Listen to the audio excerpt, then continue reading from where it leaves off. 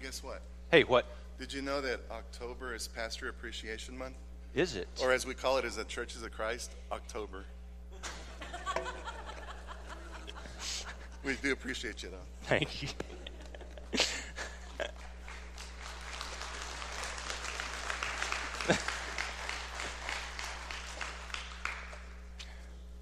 That was funny.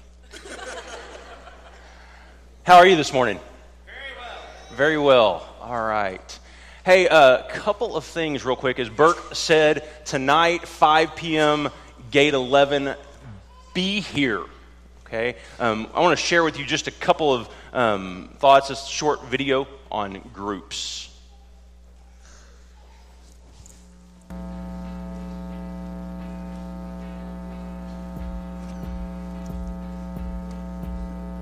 I really appreciate the intergenerational relationships that I'm able to build, and it's a way for me to find family away from family. And being as my family is very far away, that's been very important. To me, small groups help you get to know one another at a deeper level than you do in a large Bible class. It's a great way to learn from one another. It also promotes a lot of accountability in the group. I've really enjoyed small groups because it's been a time that I could get to know some people I wouldn't normally get to know, people of different ages and backgrounds, and I've also gotten to know them at a deeper level, kind of a more intimate setting, meeting in homes. It's been great. I have always enjoyed small groups. To me, it's a time for me to build relationships and apply God's Word to my life. To me, it's almost like a similarity to what the church looked like before a building was ever built.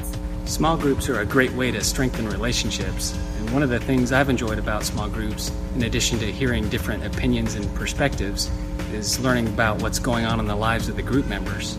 My favorite thing about small group is just being able to come together in each other's homes and to build those deep relationships in a more personal environment. And what I really enjoy is how encouraging it is. You really get to know the people that you're in a group with, and you get to know what's going on in their life, and you pray for them all week, and you know that they're doing the same for you. Small groups officially started a few years ago, and Danny led a group. We got to know some couples that we probably wouldn't have otherwise. I'm just really glad that we had the opportunity to do that, and I would just want to encourage everybody to be a part of a small group and give it a chance, and I'm looking forward to getting to know some new people as we start back up again, and hopefully get out and work together and share the Lord with our community, working together with people in our small group. So tonight at 5 p.m., be here. And we realized there was the possibility of people saying, I'm not coming, because the Cowboys play at 3:25 and the Rangers play at 6:30. So just let me indulge you. If you don't care about this, just you get to pause and check out for 2 minutes. Okay? If you're not coming because of that, set your DVR, Cowboys, Rangers, when you get home, add an hour. Watch the first half of the game, come to GroupLink, go home, watch the second half of the game, skipping commercials. You should be just about time to catch the start of the Ranger game in the third inning, and by the time you catch up to live TV, it'll be in the ninth. Don't check Facebook. No one come tonight and talk about the games. Fair enough? Yes. Be here. I would really encourage you to be here tonight to find out what groups is going to look like as we begin e-groups this year. And so as we start this morning, kind of a confession. I got here today and I was telling Mike, I just decided that I wasn't going to preach the sermon I have written over the last 4 weeks today. And for me, that's really hard because it was beautiful. Best I've ever heard. But as I was kind of looking at it, it just didn't have a lot of life. And so I did this. And so we're just going to see. I'm hoping it's the Holy Spirit speaking and not the chicken wings I ate last night. But as we begin, let's go to God and ask Him to bless us this morning. Father, we thank You for this time. And Father, I pray that You would speak boldly this morning. And Father, in the name of Jesus, our lives would be transformed and changed through the power of your name. And Father, we thank you for the cross. We thank you for the resurrection. And Father, we thank you for the life that we have in Christ. And Father, we pray this morning that you would open our ears, open our hearts, open our eyes to your message. And we pray this in the name of Jesus. Amen. Have you ever been afraid? And I don't mean someone just sneaking up on you and scaring you, and so there's this moment where you're scared or you're afraid of what's going to happen, but literally afraid of what comes next in your life. I remember when I was just starting out in youth ministry, I got a call one day in my office, and it was my mom on the other end of the line saying my dad had some type of heart problem and was in the hospital. And there is this fear that hits you in those moments of what will it be like, or what could it be like tomorrow if I wake up and my dad is not here, as he's been every day for the first however many years of your life. And many of you have experienced those moments. Maybe it was waking up the next day after the funeral. Maybe it was waking up the next day after the divorce. Maybe it was waking up and your kids had just gone off to college. And for the very first time, there is this very real sense of fear of what comes next. This fear of what does tomorrow look like? Because I'm not really sure how I'm going to navigate it. I'm not really sure how to go on from here, because tomorrow is not going to look like today. Maybe it's the time you make the decision that I'm leaving the drugs and the alcohol or the pornography behind. And there is this really sincere sense of fear inside of you of how do I make it through this day. For these early disciples, they are awakened to a new world. A new world where Jesus is no longer walking beside them. This man that they gave up their entire life to follow. And now he has been crucified by the Roman Empire, by the religious establishment, and he is no longer there. And they've given up everything that they have and know to follow him, and now he is not with them.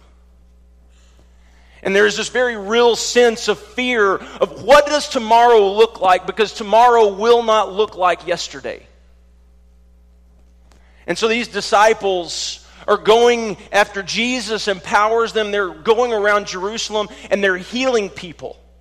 And they have this message that they're speaking to everyone they see and know and talk to, that this Jesus that was dead has been raised again and he is alive. And for the religious establishment, there's a problem because they did everything they could to stop this man and his message. I mean, they hung him on the cross because they were afraid of what he was going to do and what he was capable of. And so these disciples are going around and they're speaking to people, in the name of Jesus, rise. In the name of Jesus, you can see. And they're healing people and they're performing signs and miracles. And Jesus' name is continuing to be preached even though they killed him. In this point in Acts, they say that there's about 5,000 that are following this man. They're following this man who they killed. They're following this man who was put to death. And they have this question, this religious establishment has this question: by what power? By what name are you doing this? And so they talk, and Peter and John have just healed a lame man. We're going to be in chapter 4. They've just healed a lame man. And this lame man is walking around among everyone, and everyone can see what's happened. They can see this man who is lame who's now walking. And then in verse 13, we're going to pick up there of chapter 4. This is referring to the religious leaders. when they saw the courage of Peter and John and realized that they were unschooled, ordinary men, they were astonished, and they took note that these men had been with Jesus. And as I was reading this passage, there is this verse that just jumps out at me. That they had courage, that these religious leaders, that the establishment sees this courage in these men that they cannot explain. And the way that they explain it, they say they took notice that these men had been with Jesus. They took notice that this Jesus we killed, this Jesus we hung on the cross, these same men are the ones who were with him. And we notice that there is something significantly different in their life because they have been with him. And I have a question for you this morning. Do people take notice that you have been with Jesus? Is there something in your life that is so significant and so unexplainable that people literally see something different in your life to the point that they take notice that you have been with Jesus? Do people know that you have been with Jesus? We're going to back up just a couple verses to verse 8. And here is what prompts this question.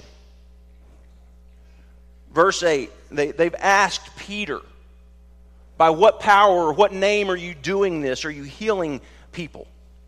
Then Peter, filled with the Holy Spirit, said to them, rulers and elders of the people, if we are being called to account today for an act of kindness shown to a man who was lame, and are being asked how he was healed, then know this, you and all these people of Israel, it is by the name of Jesus Christ of Nazareth, whom you crucified, but whom God raised from the dead, that this man stands before you healed.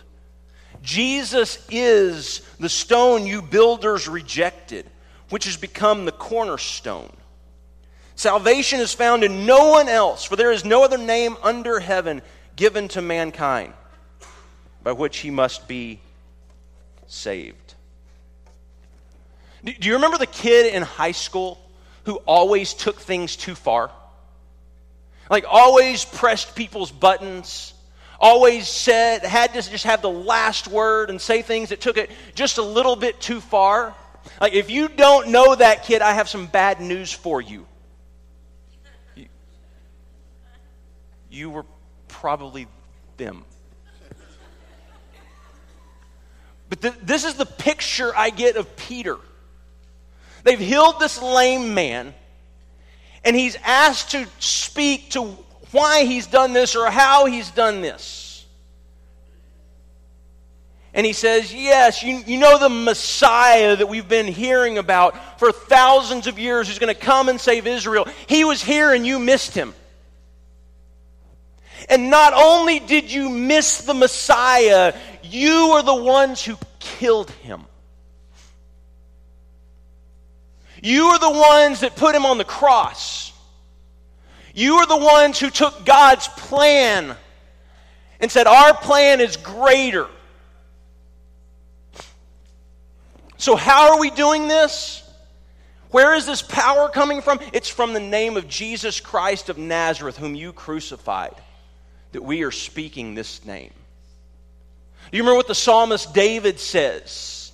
That this cornerstone, This cornerstone is going to be the foundation. That was him.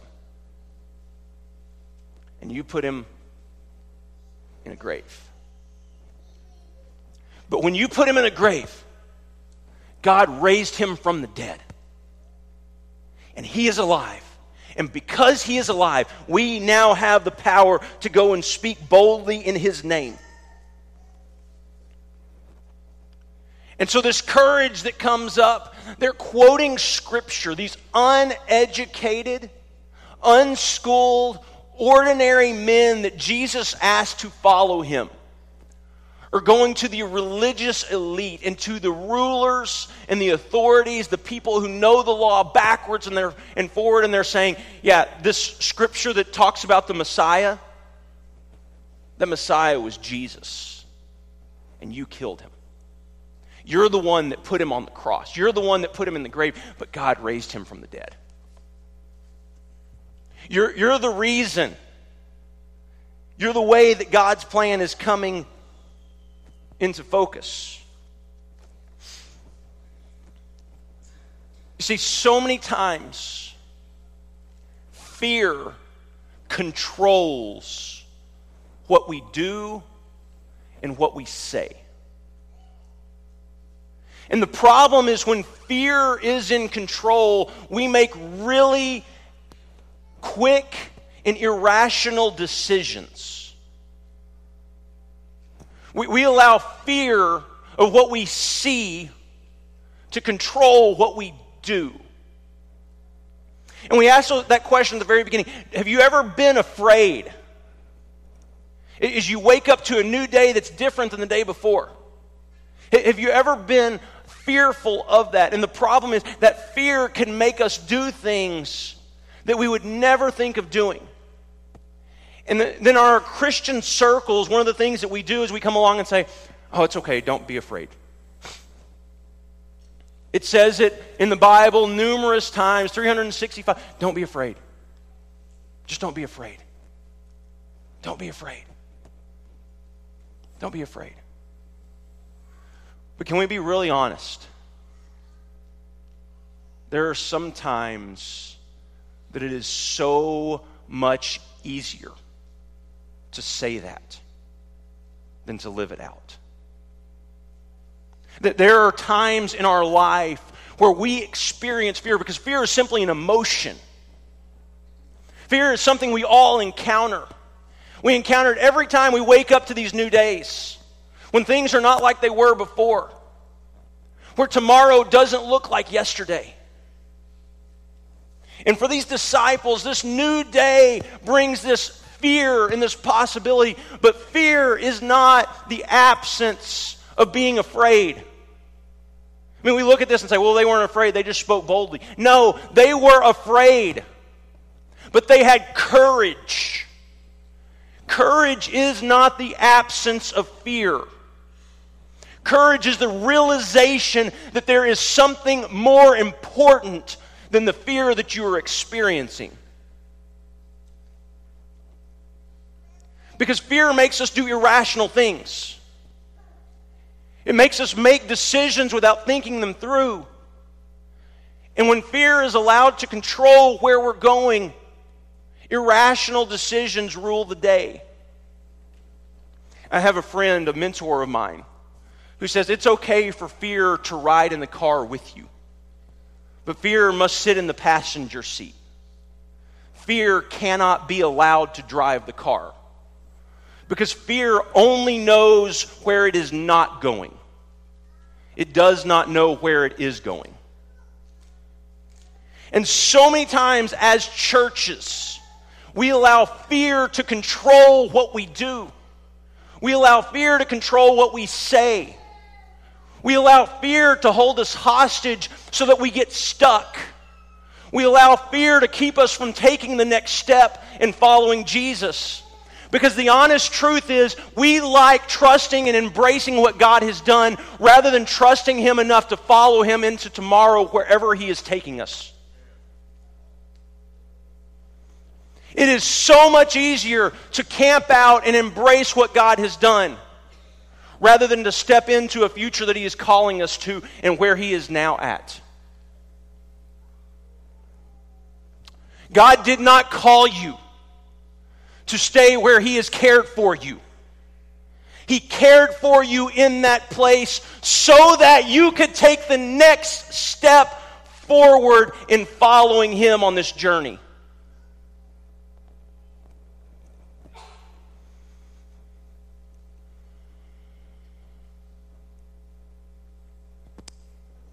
But so often,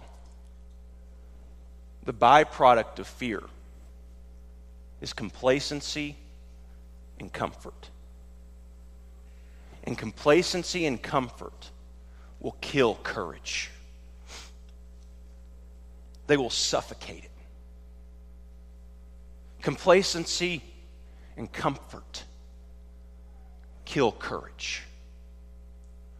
Because it is so much easier to embrace where we were than to trust God where He has called us to. Because in that place, we do not know what tomorrow looks like. And because we do not know what tomorrow looks like, we would rather hold on to what we had yesterday. Don't you find it amazing that in the story of the Exodus, God brings them out through the Red Sea, and He takes them and He's leading them into the Promised Land. And the whole time they're there, it's not going the way they think it should go, and they say, can't we just go back to Egypt? Can't we just go back to being slaves? Wait, God took you out of that. You begged Him to do it, and He did. And now today does not look like you think it should look, so you want to go back to yesterday and camp out there. And as a church, when we do that, we are no longer a church who is committed to following Jesus.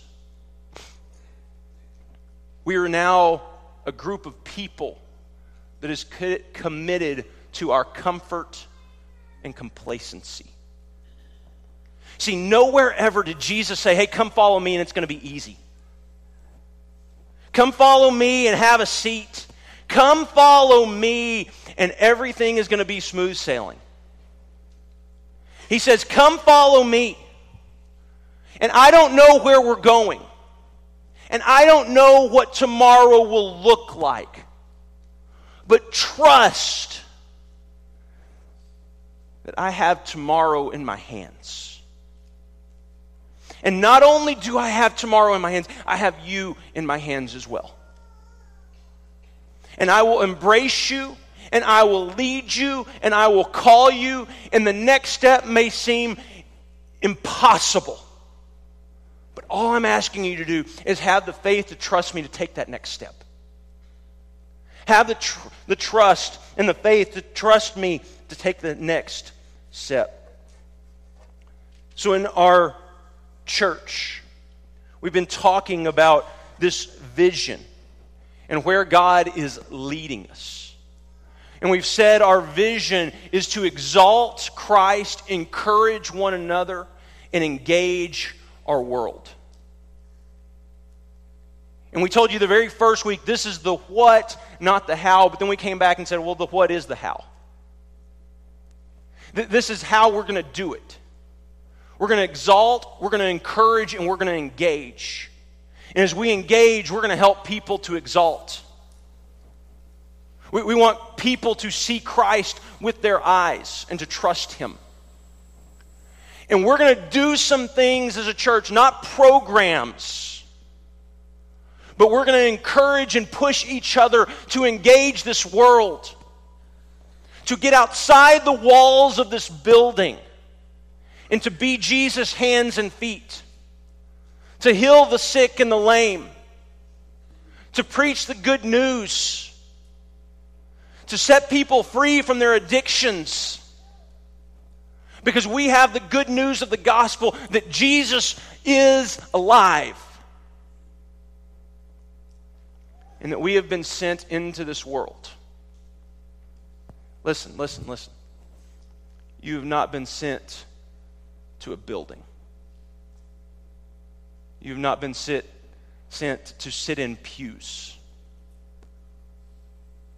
You have been sent into all the world to share the good news that Jesus lives. And there is no greater mission on this earth. And so we're going to do some things that we may have never done before. Because we have this serious problem with teenagers leaving the church. We've been talking about this over and over. Like 50% of our teenagers graduate across the board, not just our church, all churches. Graduate from high school and walk away from there. We've got to do something different about it because that's not okay. And so we're going to challenge them. And we're going to try to pull them into community with older people to connect with them because we believe that's what the faith journey is supposed to look like. And so we're going to ask our teenagers to do some things that they've never done before because we think this is better for them. We think this is what discipleship is supposed to look like. And so I would encourage you, again, come tonight. This is something new that we're going to do with our e-groups. Come tonight and just hear where we're wanting to go. Be here for that. As someone who says, I want to partner with this church in ministry, be here for that. See, we do not deserve to exist because we have church on a sign outside of our building. We deserve to exist because we walk in step with the Spirit of Christ who lives in us and who has called us into this world. We don't just deserve to exist because we call ourselves a church. We must be committed to following Jesus wherever He takes us. And for some, that's scary. And I don't want to be really ambiguous and make you think changes are coming because that's not what we're talking about. What we're talking about is engaging our world for Jesus.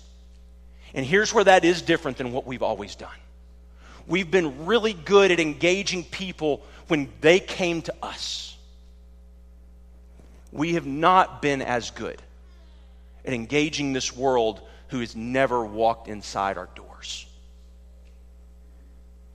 And that is the mission that Christ has called us to. That we have to be willing to risk everything. That we have to be willing that tomorrow, if God does not show up and work in some powerful ways, then we may have to close our doors. Or are you willing to have that kind of radical trust in the gospel of Jesus and the power of Christ? Are you willing to stop playing it safe and we're just going to connect to the people who are like us? Because let me tell you this, if we get outside this walls and get involved in people's lives, it is messy. It is difficult. And we're going to get hurt in the process. But if the message of Jesus, if we truly believe what Jesus says, if we truly believe what Peter and John say, that there is no other name. Listen, do you believe that? There is no other name under heaven by which men must be saved. Do you believe that? Because if you do, we have to get that message outside these walls. And it cannot come from just my voice. It has to come from our voices collectively. So verse 13. When they saw the courage of Peter and John and realized that they were unschooled, ordinary men, they were astonished, and they took note that these men had been with Jesus.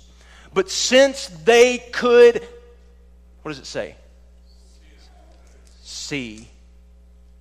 But since they could see the man who had been healed standing there with them, there was nothing they could say. So they ordered them to withdraw from the Sanhedrin and conferred together. What are we going to do with these men, they asked.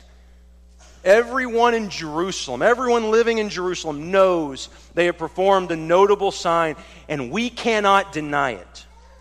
But to stop this thing from spreading any further among the people, we must warn them to speak no longer to anyone in His name. What are we going to do? How are we going to fix this problem? We're going to go to these men and we're going to tell them to stop speaking in the name of Jesus. Because there was a problem. They could see the man. They could see this man who was walking in front of them, this man that they saw every day at the temple gate as they went in to pray 2 times a day. Sitting there lame and not walking, and now he's walking. He was hurt and now he's healed.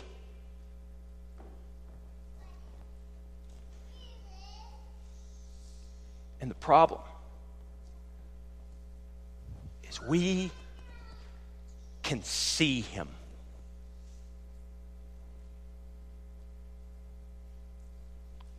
There's a problem.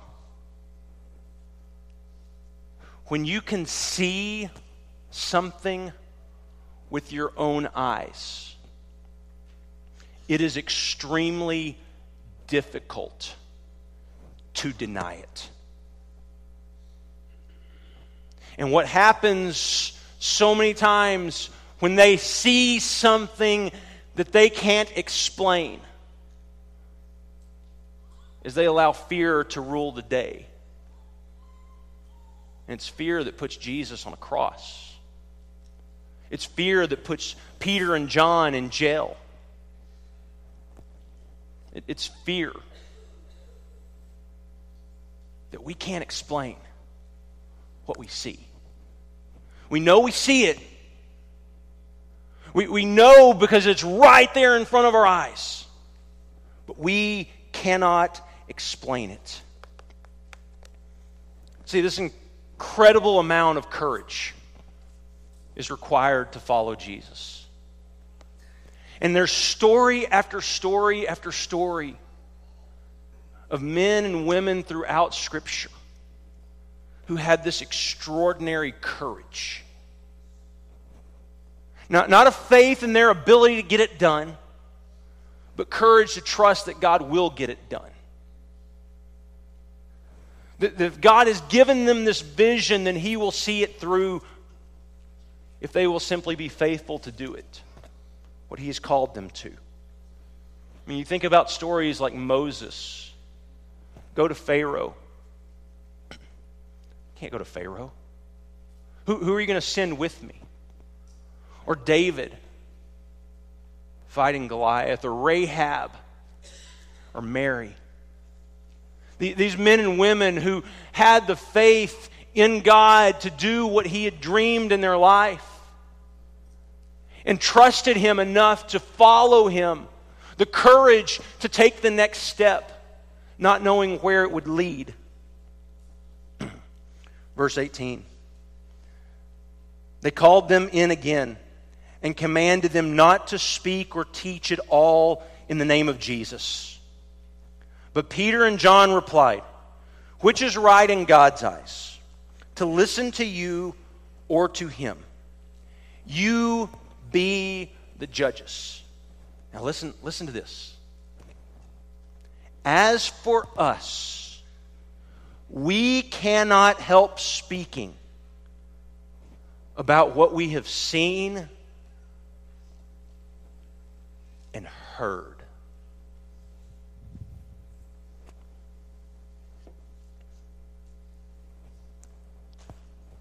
We can explain a lot of things, but what we cannot explain is what we have seen and what we have heard. every day we've walked up to the temple gates and we've seen a lame man. And we've heard him begging. But now what we see and what we hear is this lame man who was begging is walking. And he's giving glory to Christ and celebrating what God has done in his life. And we cannot explain that. Isn't it interesting? As the accusations come,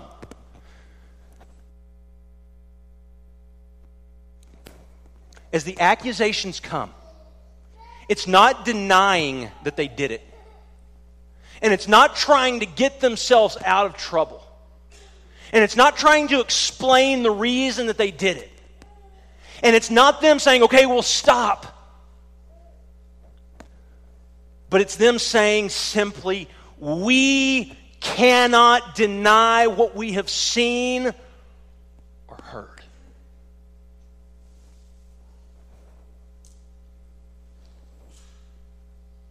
See, for a lot of us, we wake up to a new day. A new day in our country where the hope that we thought we had for so many seems to be slipping away. A day when tomorrow might not look like yesterday. We wake up to a new day with our culture and our leaders and our economy and all of the violence and things that are going on in our world, and we say, we want to go back to the way it was. And here's the problem. We can't. And what we do in response so often is we allow fear to control what we do. And fear makes irrational decisions. And so what we want to do is we want to bow our back and we want to defend.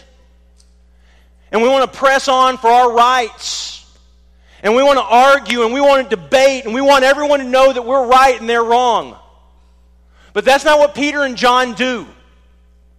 Peter and John simply say, we cannot stop telling people about what we have seen or what we have heard. Listen, I have never heard of anyone who came to Christ because they lost an argument or a debate. I have seen numerous story after story of people who came to Jesus because they saw other people's lives changed. Because you cannot deny what you hear and see. And so you want to argue and you want to debate and you want to fight and you want to bow your back and say, well, we're right and you're wrong. Here's the problem. Most people don't listen to that. And so I don't have a good answer. Yeah, that's a great question. I don't know if I have a great answer that's going to satisfy what you're looking for. But here's what I know. Is that person over here was divorced and broken, and somehow their life is seeming to come back together. And I know this person over here was addicted to pornography and didn't know how they were going to get out. And yet somehow they are fighting that addiction. And I know this person over here is divorced and hurting and broken, and yet somehow there is this ray of light that's shining through. And there's this person over here that lost a child, and somehow God is using that for good in people's lives. And it's not a coincidence that we all found each other. It's not just some crazy coincidence that we all ended up here.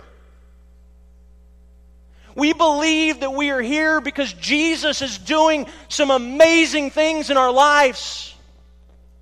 We believe that the same power that raised Jesus from the dead lives in us. We believe that He's given us power to speak His name in boldness and that this world will be changed. We believe that His kingdom is not going to fall and not going to falter and not going to fail.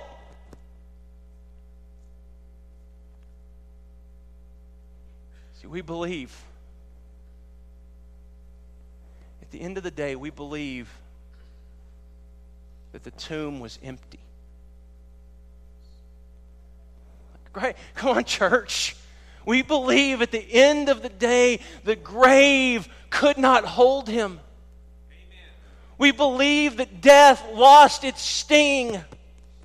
And we believe that Jesus has given us the victory. And even though we don't know what tomorrow looks like, we're not content with sitting with what God did yesterday. Even though we don't know what tomorrow is going to lead us, where it's going to take us, we know that the grave is empty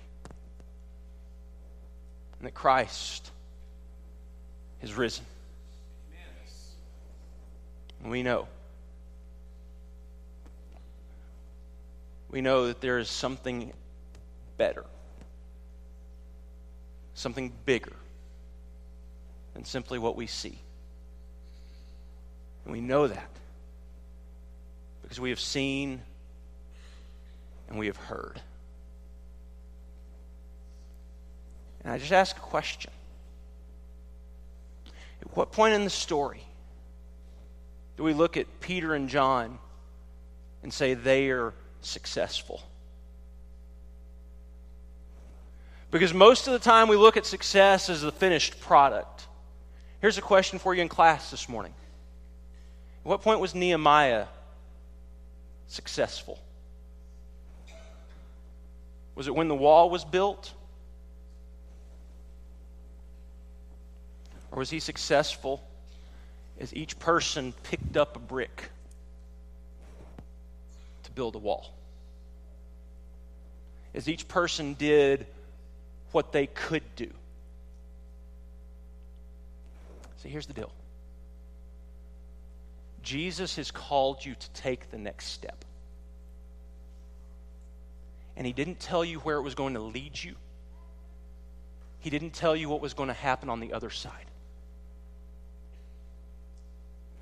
But what he did say is, trust me. Follow me.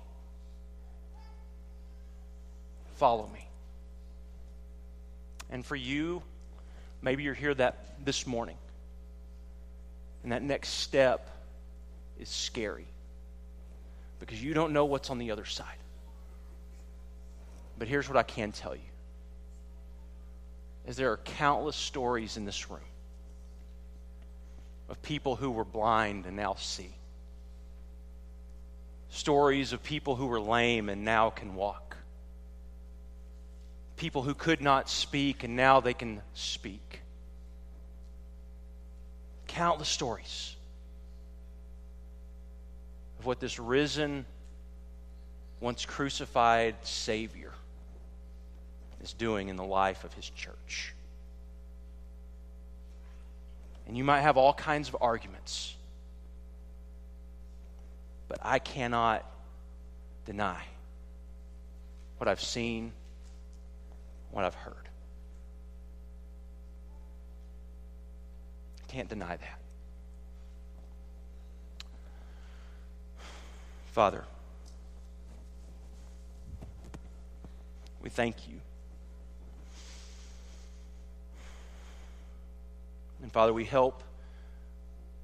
pray that you would help us to trust when we don't understand. We pray that you would help us to trust in the face of fear.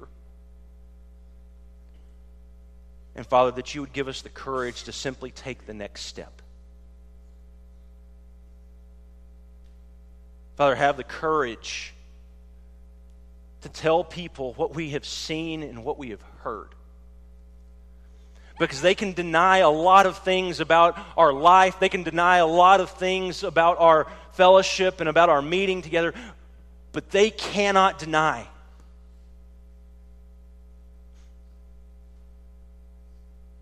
what is seen and what is heard.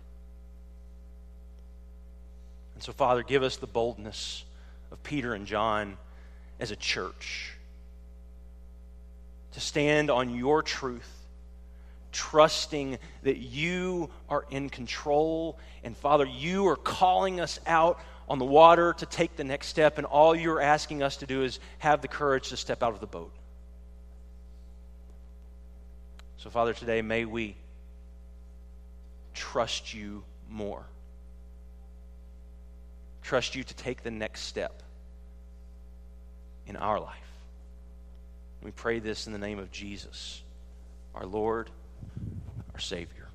Amen.